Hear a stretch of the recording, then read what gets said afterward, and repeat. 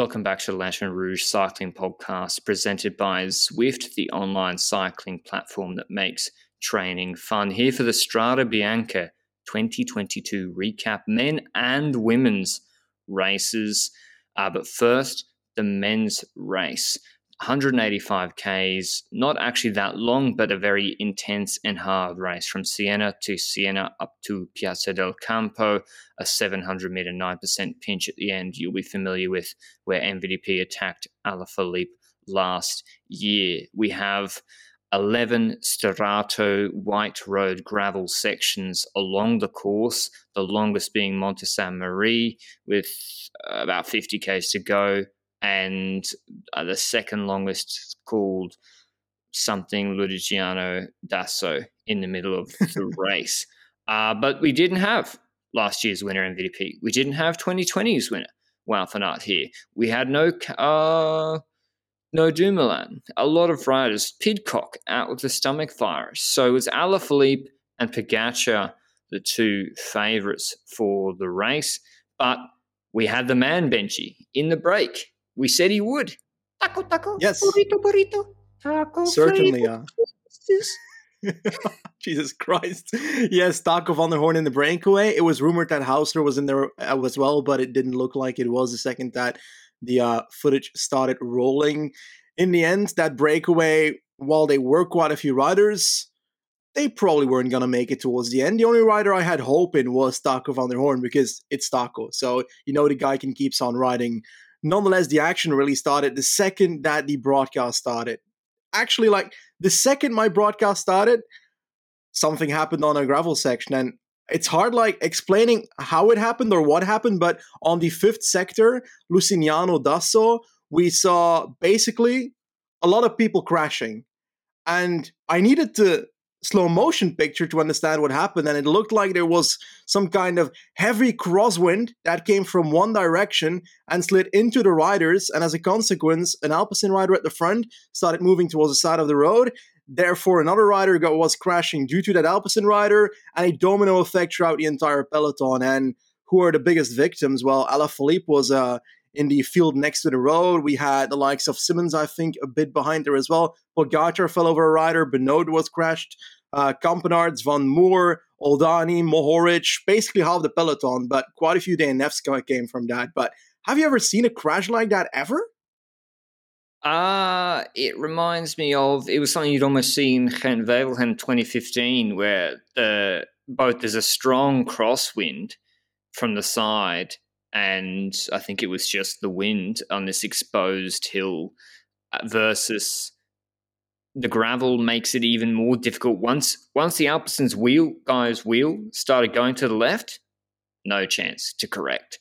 And he just plows straight into Alaphilippe, who was already unclipped in the gutter because he was getting buffeted by the wind. So terrible luck for Alaphilippe and for Lotto, really, because head-to-head Wellens is not on the level of Pogačar and Alaphilippe, and I thought they were going to play the Kampenaerts card up the road with numbers in the middle of the race, and he was out. Benoit for Jumbo out. So this really, really affected the race, namely because Alaphilippe, one of the top two favourites, is now chasing for, I think the biggest gap was 1:50.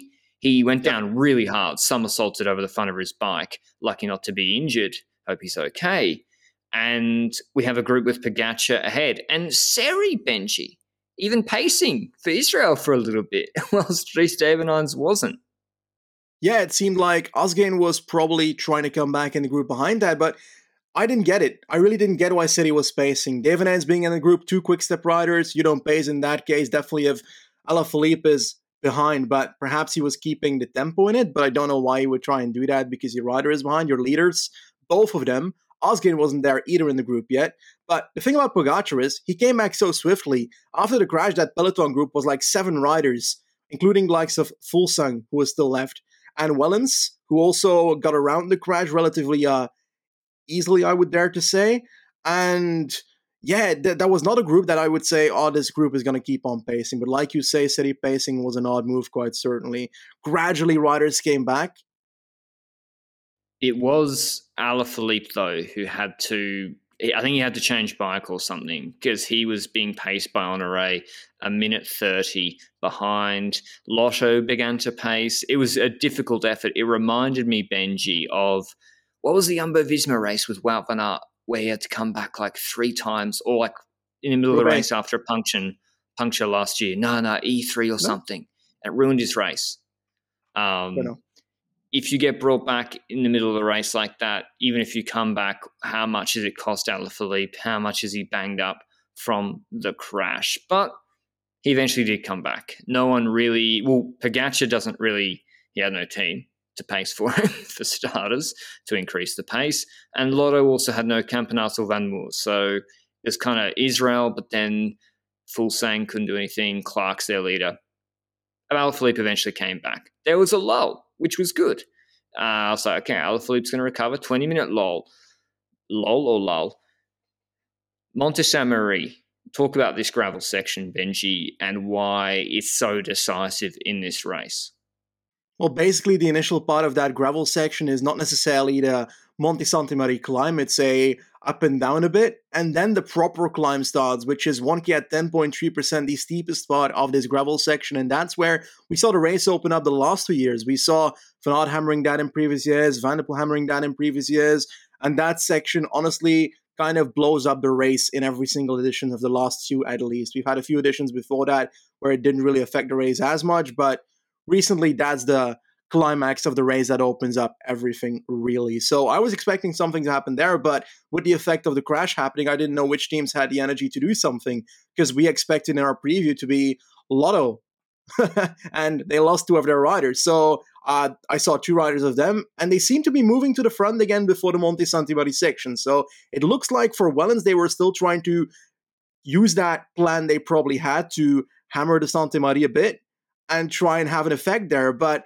once the first rider of Lotto is done, it is honestly up to Wellens already. And then you see that Alaphilippe is riding next to him already, that Pogacar is on the other side, and that it's basically already a leader versus leader, mano a mano on this Monte Saint-Marie section. And that's when Alaphilippe started going to the front and put a bit of a pressure on the group. And at first, it looked like he was gapping Wellens, and the rider that came past Wellens to close that down in a relatively easy tempo was Pogacar. He basically slid to the wheel of Alaphilippe without too much trouble, and the second that Alaphilippe stopped doing that, it was Pogacar that went on the left side of the road on the climb, and that attack was not final. The others were able to come back as they came towards the top of a hill, and at that point, I thought, okay, we've got a smaller group. This is kind of like last year. We had 7 riders last year. Unfortunately, no Gogol this year because he had already abandoned at this point in the race. But it's still a group that could make it relatively far. But it didn't have that same feeling as last year where it was like, 7 riders and then a huge gap. It felt like it was just riders behind each other with a few gaps in between. And to be honest, it took until the descent to make a decisive move, right? Yeah, because Alaphilippe's attack reminded me of his Amstel-Kalberg attack last year, where I swear Alaphilippe attacks sometimes when he doesn't know what his legs are like. And he's like, let's see if they're good. And he just didn't get that separation or snap. We had Clark, Simmons, Valverde, Wellens there. As Benji said, all the leaders there, maybe even Koos was hanging around. Yep. Simon Clark on the front entering this steep descent section, and Pogacar comes around the outside of him. No one really sighted him and just slams this descent. Full gas, on the limit, bike moving everywhere, chasing the moto, and he gets a 5-second, 7-second gap straight away. And it's crazy seeing the back-to-back Tour de France winner, the favourite for the Tour this year, Grand Tour contender, just going full gas, pedal to the metal on a gravel descent with 50 Ks to go in Strada. And Alaphilippe didn't respond. He just attacked. Clark couldn't respond. It's just, there's no Wout van Aert and MVP here. Pidcock's not here. And it already looked like guys were already a bit on the limit. Asgreen had been pacing a bit for Alaphilippe, who came into his own later in the race. And very, very quickly, as Pogacar gets onto the next part of Monte Saint-Marie. Rodriguez! Yeah.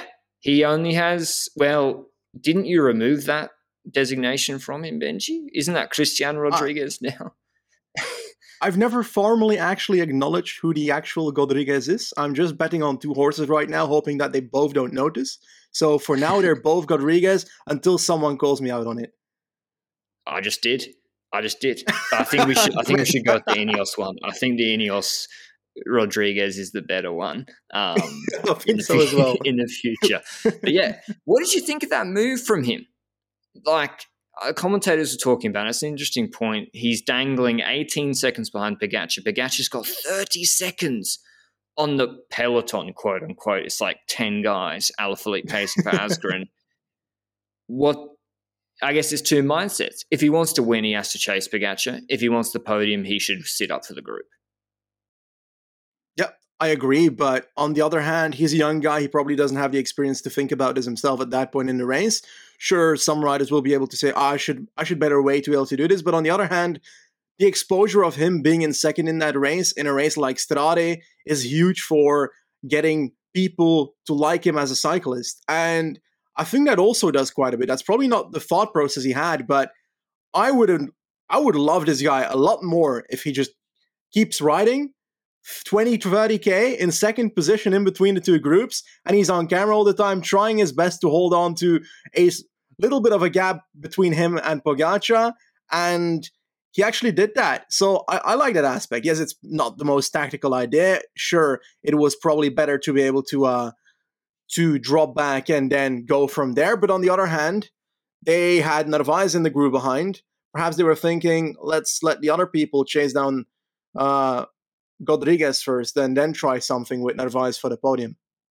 At this point, I promptly hopped on Zwift, our show partner, because I thought this was a wrap. I thought it was done. I was like, only one man can stop Pogacar at this point, and it's me. So I need to get Rocky mode, insert Zwift training montage. I need to get started doing 125 watts for 40 minutes watching the finale of this race. But if you want to check out a Zwift event, Cancellara was a triple winner of Strade Bianche. And if today has you in the mood for channeling your inner Spartacus, Zwift have a chasing Cancellara ride over next weekend. You unlock a jersey for completing either stage. So make sure you check that out from our show partner, Zwift. Pogacar's gone. The group is at a minute 30. Rodriguez is at 45, 50 seconds. Pogacar appears to be bleeding from his back. I think where he landed, maybe his radio's cut him, or there's some sort of abrasion. He's got a cut in his left elbow. He's looking good. Let's cut to the chase. I thought this race was a wrap, and it was. Pogacar solos 50 Ks to the finish. He started to have some back discomfort in the last 15 kilometers. The closest the gap got down to was 50 seconds when Asgreen started pacing a group with Wellens, Narvaez, Simmons, and Valverde. Valverde refused to contribute because Valverde's been saying for 2 years he doesn't ride for the win. He said in Liège last year he let it out because he thought he might get third. So he's not riding for the win, didn't contribute. Asgreen attacks him. Valverde teleports to him. Whatever. Race is over. Pog wins. First Tour de France winner to win Strade Bianche, I think. I'll just read up top 10. Valverde beats Asgreen after bridging to him and sitting on him for second. Asgreen third. Benji's Volta proving me wrong in fourth. Bilbao fifth. I knew he'd have top 10s. Narvaez sixth, Simmons seventh, Wellens eighth, Simone Patelli for Intermarché ninth, and Agita 10th. But it's all about Pog, Benji. What do you say to the people, a bit like me, who are like, that top 10, it ain't Pidcock, Wout van Aert, MVDP. I would say still a 50k solo is mental, no matter who's behind. Yeah, certainly. I feel like races with a lesser start list aren't necessarily worse races. It depends on how the race is ridden, and that's delivered once again. Pogacar probably fought 50k from the line. Oh, I'm cold. In the same way that Van der Poel did last year in Tirreno and said, I'll go ahead and attack right now. And in all honesty, the way he did it is magnificent. Being able to attack, being able to keep for 50 kilometers, because we saw in that 50k solo at Castelfidardo by Van der Poel, towards the end he was really having trouble.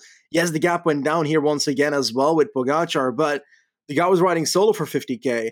Now, yeah, I think it's as simple as that. Pogacar was the best rider on the road today by quite a bit. And sure, the riders behind are not terrible either. Like an Asgreen, winner of RVV last year. Yes, last week he wasn't the most impressive Asgreen yet, but he's clearly upping his form towards the April Classics, and he's looking good for those quite certainly. Attila Valter, he actually, like you said, attacked away on the latter, I think it was Letolfe section, from the peloton group to the group of like Wellens and so forth, and then ended up getting that fourth spot.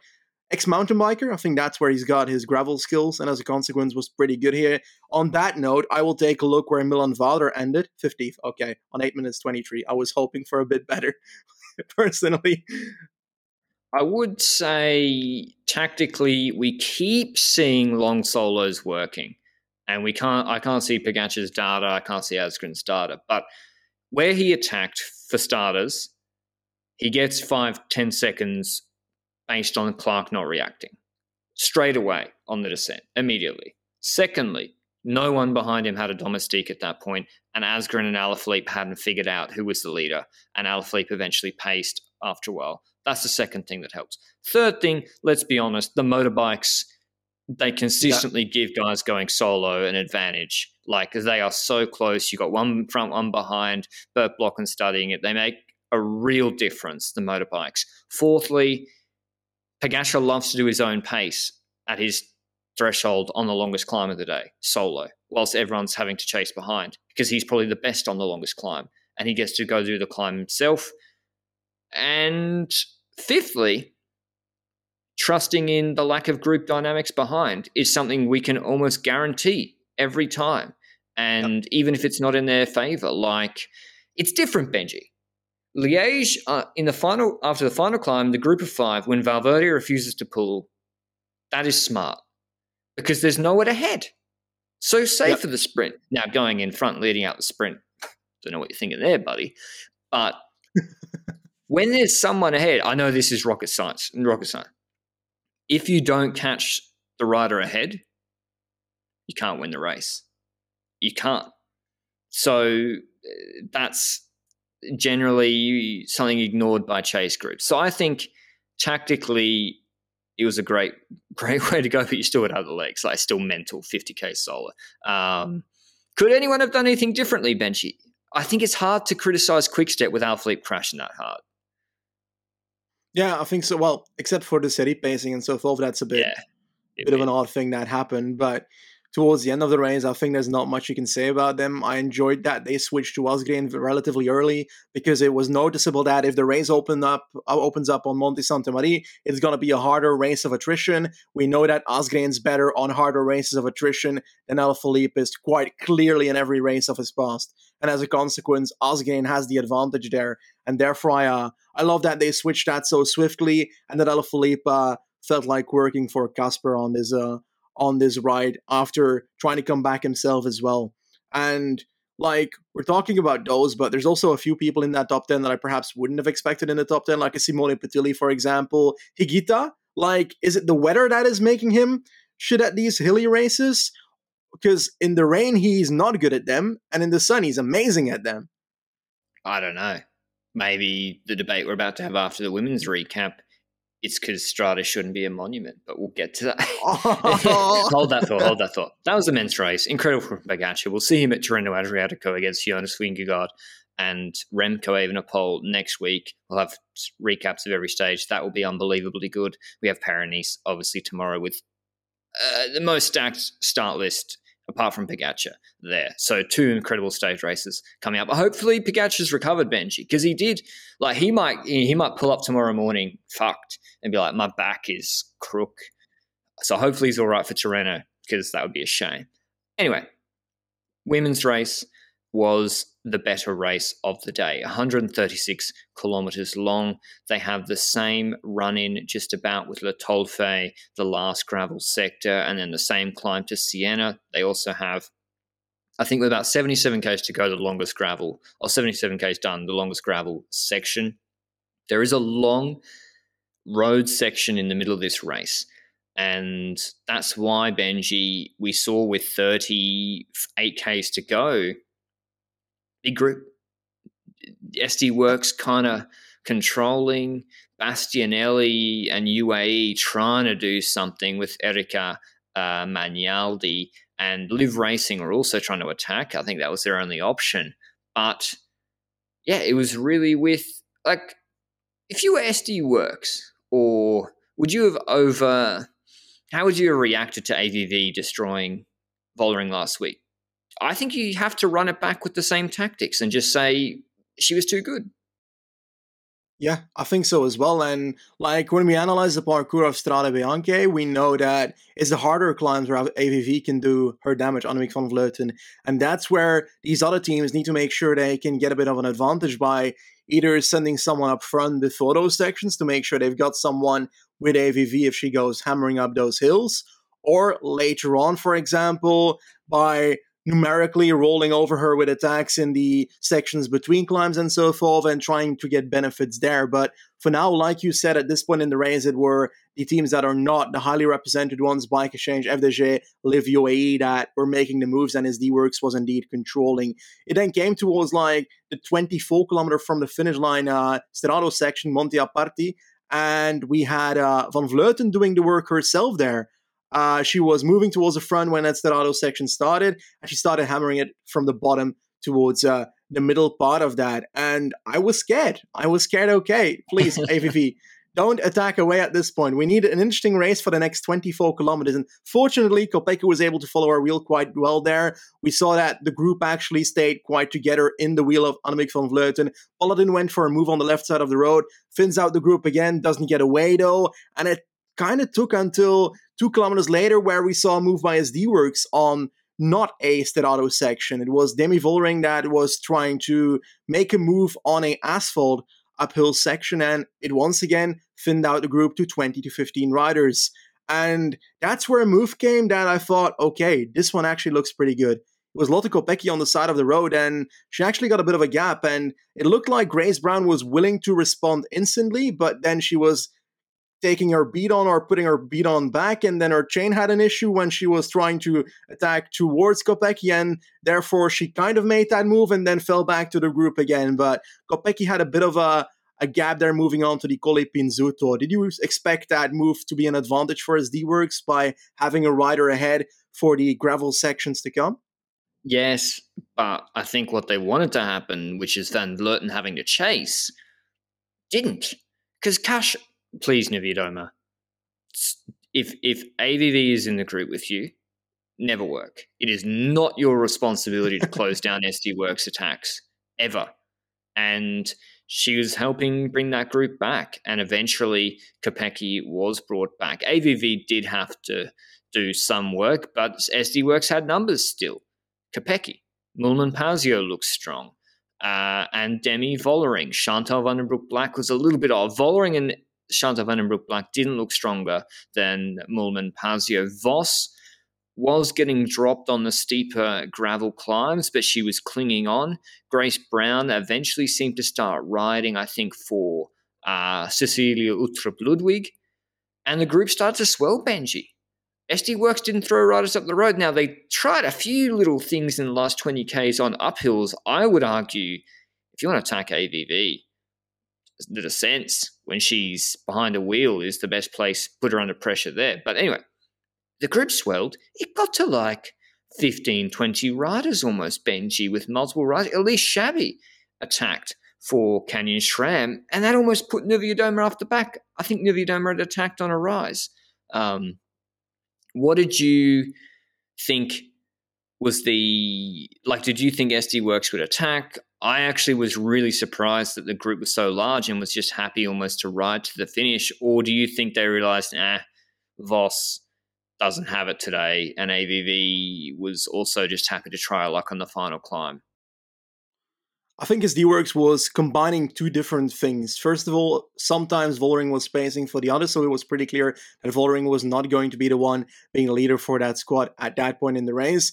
And when it comes to the others, we saw Van den Broek Black, just like last year, trying to get away in the same way she did last year, attacking between the climbs, get a bit of an advantage, try and get one rider with her and see if that can offer up a gap. But it was basically always one rider following and then Van Vleuten getting towards that wheel a few riders following, Van Vleuten closing that down as well. And Van Vleuten was reacting on quite a few things. And then we know that the only like proper gravel section coming up is the one that fits Van Vleuten, which is the Le Tolfe climb. It's that longer but quite steep section with 30k to go. And I was thinking if we get to that section, then Van Vleuten is going to smash up that hill and hopefully someone can follow. And they didn't really necessarily try enough attacking, I would dare to say, before we got to that section with SD Works.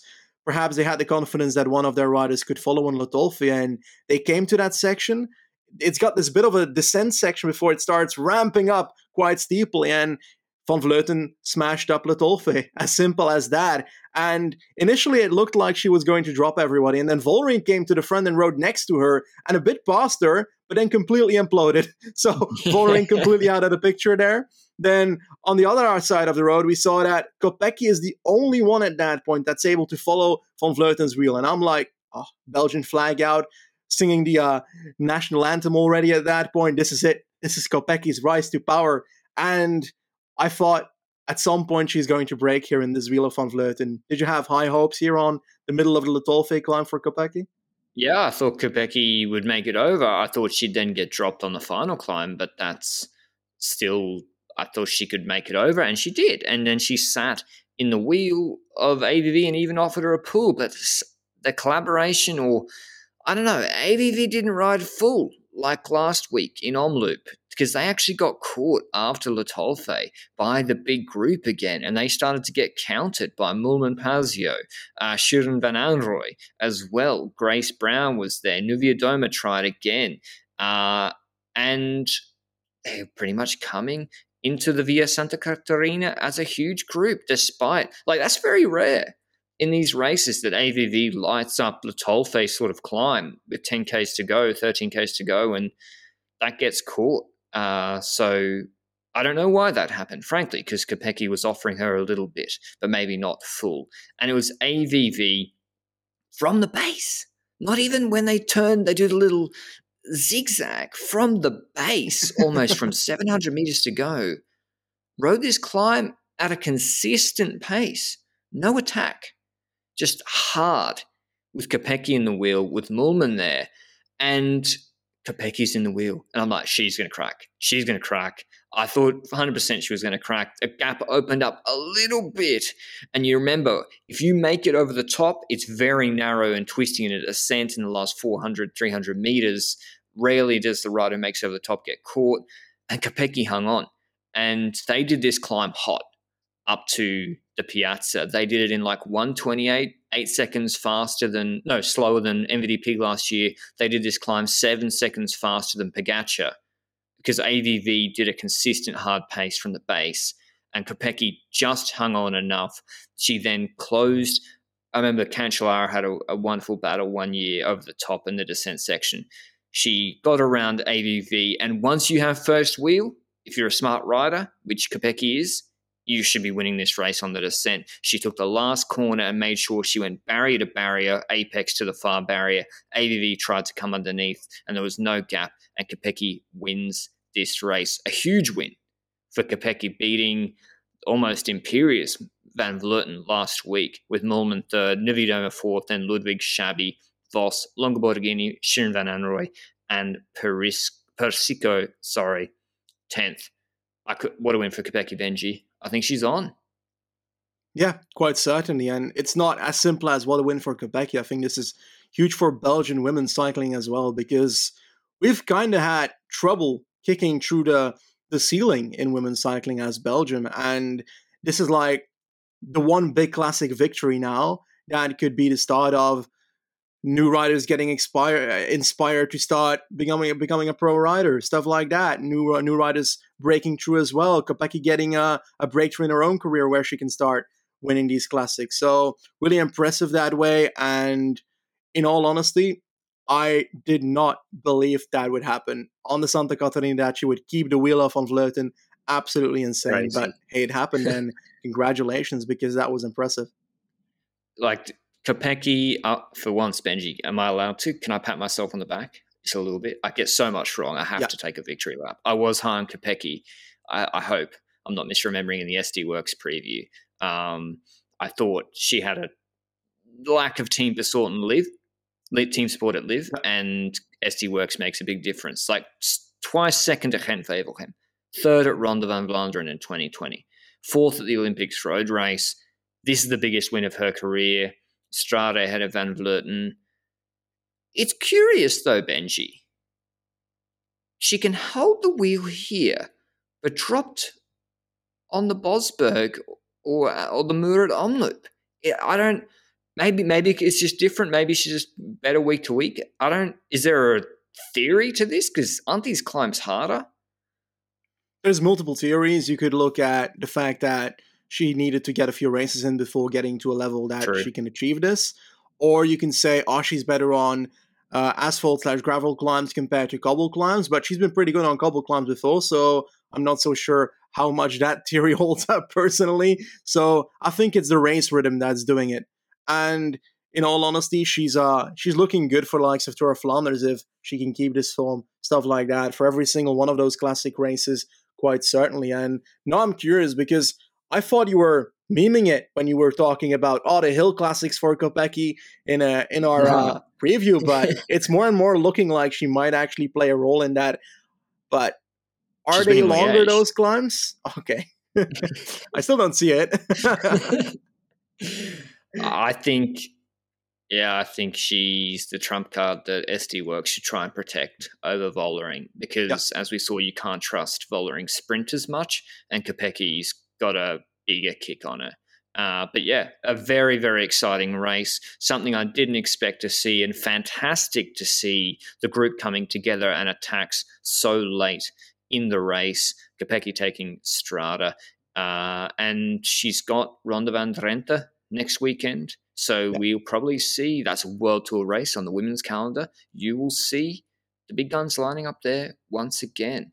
I think no Vos, but Elisa Balsamo we'll see back. But yeah, anything else from the Strade women's race, Benji, before we engage in some fierce warfare? Well, okay.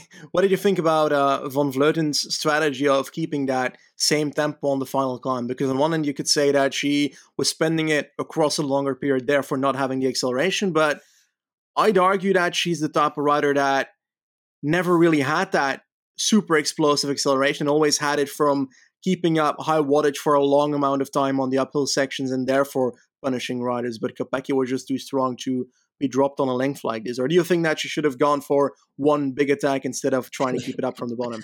Well, yeah, 2020 hindsight, yes. I think she should have done a max 5-second effort on the steep section and been in good position behind Kopecky. I think she was getting gaps off the wheel when she attacked Kopecky on steeper gravel climbs earlier. And yeah, but that's just hindsight. So she did it in 128. Normally she'd be like, if I do this in 128, ain't nobody holding this wheel. So it's hard to criticize her for it. Maybe we'll see. I mean, it's what MVP did last year, but MVP got a huge kick. But the big debate, Benji, should Strade Bianche be a monument? The only, for reference, everybody, a monument kind of is an irrelevant status. Instead, except for the UCI minimum prize money being a little bit higher. That's really all it means. There's 5 monuments: San Remo, Liège, Lombardia, Ronde van Vlaanderen, and Roubaix. I know you're a big Strade should be a monument Benji guy. Here's the chance for you to stake your case. Yeah, you are. You sit in that camp. Are you sure about that? I mean, I'm not even sure I am in that camp. Well, maybe you aren't after this race. I think before you were. It depends for me. So I have a hard time with the definition of a monument because every single person you ask what a monument means says something different. Over the last couple of years, I heard everything from, they were races that mean something for the World War, which is nothing to do with why it's called monument, most likely. Next to that, there's people that were saying, it's the tradition of having a very old race that has a lot of history, that therefore also has a lot of winners in the past that were big cyclists. Other reasons is that it's a kind of race where you don't necessarily know whether the race is going to be won in one way or the other, or by one type of rider or the other. And in certain occasions, that's true because punchers have won Lombardia, climbers have won Lombardia. Paris-Roubaix is usually won by a guy that can cobble pretty well, unless you're in the breakaway early, but you probably need to cobble pretty well as well, Heyman style. And then if you look at RVV, it can be done by long solos or a sprint in the end in previous years as well. And then we look at, for example, Milano San Remo, perhaps the more different type of winners edition of the monuments that is there, because you have sprinters that won it in the past with Oscar Freire, for example. You had surprise victories with Schiolek and so forth, Alaphilippe punchers. You had riders in between sprinters and punchers like Van Aert, for example. You had climbers like Vincenzo Nibali who got away in that way. So basically, that's also a theory. And honestly, I don't really care that much about those theories. I think that a race should be a monument if a lot of people find it extremely popular and therefore it's becoming one of the more intriguing races in the sport and therefore one of the more entertaining races in the sport, because I want the monuments to be the ones that are attracting the people to the sport. And I think Strade Bianche is definitely one that does that. Does it deserve to be a monument? Perhaps not yet. Perhaps it needs a few more years to build up to tradition, because it's a very young race. It like 10 years ago, didn't turn up. It wasn't even called Strade Bianche 10 years ago, right? It was Yeah. Monte Paschi Eroica or something. Eroica Paschi, yeah, something like that. So it's like it's lacking a few things for me yet to get to that status, but I would like monuments to be the races that get people, the one-day races that get people to watching the sport, and Strade is one of them. Last year, we saw a group with MVDP, Wout van Aert, Bernal, Pogacar, Alaphilippe, Simmons, Goggle. And I was like, this is an incredible mix of riders, Grand Tour contenders, punchers, rouleurs, classics men, unbelievable. And that's what is really exciting, and any of them have a chance to win. I do think I look at this top 10 and I'm like, this is, yeah, it's not like Simone, no offense to the guy, but Simone Patelli, ninth, Volta fourth. Like, Mate, it's Oliver Zauch won in Lombardia. True, yeah. But I mean, I don't know. You have Wout van Aert and Jumbo being like, I'm good, not doing it. I don't think it's a priority the same way Milano San Remo is. I do think monument status matters to riders because they get a different bonus. I assume you get a bigger bonus if you win MSR to Strade on average if they're doing their contracts correctly. But in terms of viewership, like Dan Lloyd will know better than we do. They have the numbers. Like, I wouldn't be surprised if he's like, we get way more viewers on Strade than Lombardia. I would be shocked if that wasn't the case.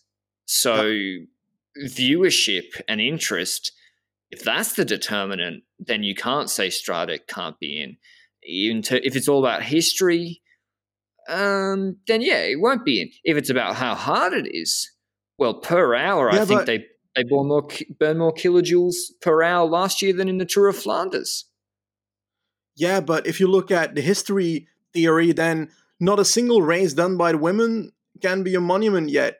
Until it's like 30 years later, and then it's like, this race should be a monument now. So that's stupid. Like, it's the same issue with women's cycling, where I'm like, I'm trying to figure out which races deserve a monument status, and then you come to races like Trofeo Alfredo Binda that deserve it more than some races that are monuments in men's cycling, and therefore aren't necessarily old in women's cycling yet, don't have that history in that, but should deserve a monument status because they were old in men's cycling? I don't think so. Like, it's a marketing term. It is. Well, exactly. We'll finish with, I think you're getting to where almost I stand on this. My view is I don't care. I think I'm from Australia. I wasn't born and raised in cycling. When I hear the word monument, I'm like, what is Santos Tour Down Under? Well, yeah, Santos Festival of Cycling. If you win that, look at Luke Platt, mate. Tour de France, look out. Yeah, I just think it doesn't matter. I don't care. And if I was a rider's agent, which I'm hoping to be, and I was negotiating bonuses, I would be arguing that Strade should get the same level of bonus as other races, like the monuments, because it's as hard to win Like, look at the start list, the winners list, and you need to be top level to win it, and it's huge interest for your brand, and you got the whole big tire stuff. But that's a separate discussion. End of the day, I don't care. I think it's a good race. And Next to that, yes, I think that rating races is annoying because it is. Yeah, I feel like additions is what I always rate. Gent-Wevelgem 2012 was amazing. Paris-Roubaix 2016 was amazing, except for the fact that Heyman beat Tom Bonen. That's like the bad part of that race. Shout out Let's be Swift. honest about it. Swift better training than Belgium's cobbled roads. damn you. But then we look at, what is it? I think there's quite a few editions of races. Like, even when talking about Tirreno last year, Tirreno is not amazing because that one edition was amazing. We've had very shit Tirreno editions in the past. Yeah. We've had very shit Paris-Nice editions. We've had very good Paris-Nice editions, like the one where we had those early stages with the Mar versus Alaphilippe on those short hills and so forth. That was content. That was amazing. And I feel like rating editions against each other is much more meaningful than rating races, because at the end of the day, you can have a shit edition of a monument any day. You can have a wonderful edition of a monument any day. Weather plays a role in that. Star list plays a role in that. Injuries play a role in that. Everything play a role in that. And I don't really care if it gets a monument status or not. Stella Bianchi, it's one of my favorite races of the year. I thoroughly enjoyed my day. If anyone can write in the comments the objective meaning of monument status outside of UCI points attributed to it, which is arbitrary, then let us know. But yeah, it varies by edition. As someone who buys race rides and looks at start lists very closely, I was like, ooh, Tirreno last year, those would have been some good rides to have. Anyway, Strada weekend. We'll be back tomorrow with Paris-Nice Stage 1. Then we'll be double-headed with Paris-Nice Tirreno next week. Incredible stage racing action. I'll have highlights of Paris-Nice every night on my channel as well, the Lanterne Rouge YouTube channel. Hope you enjoyed it. Thanks to Zwift for being our show partner, and we'll see you tomorrow. Ciao.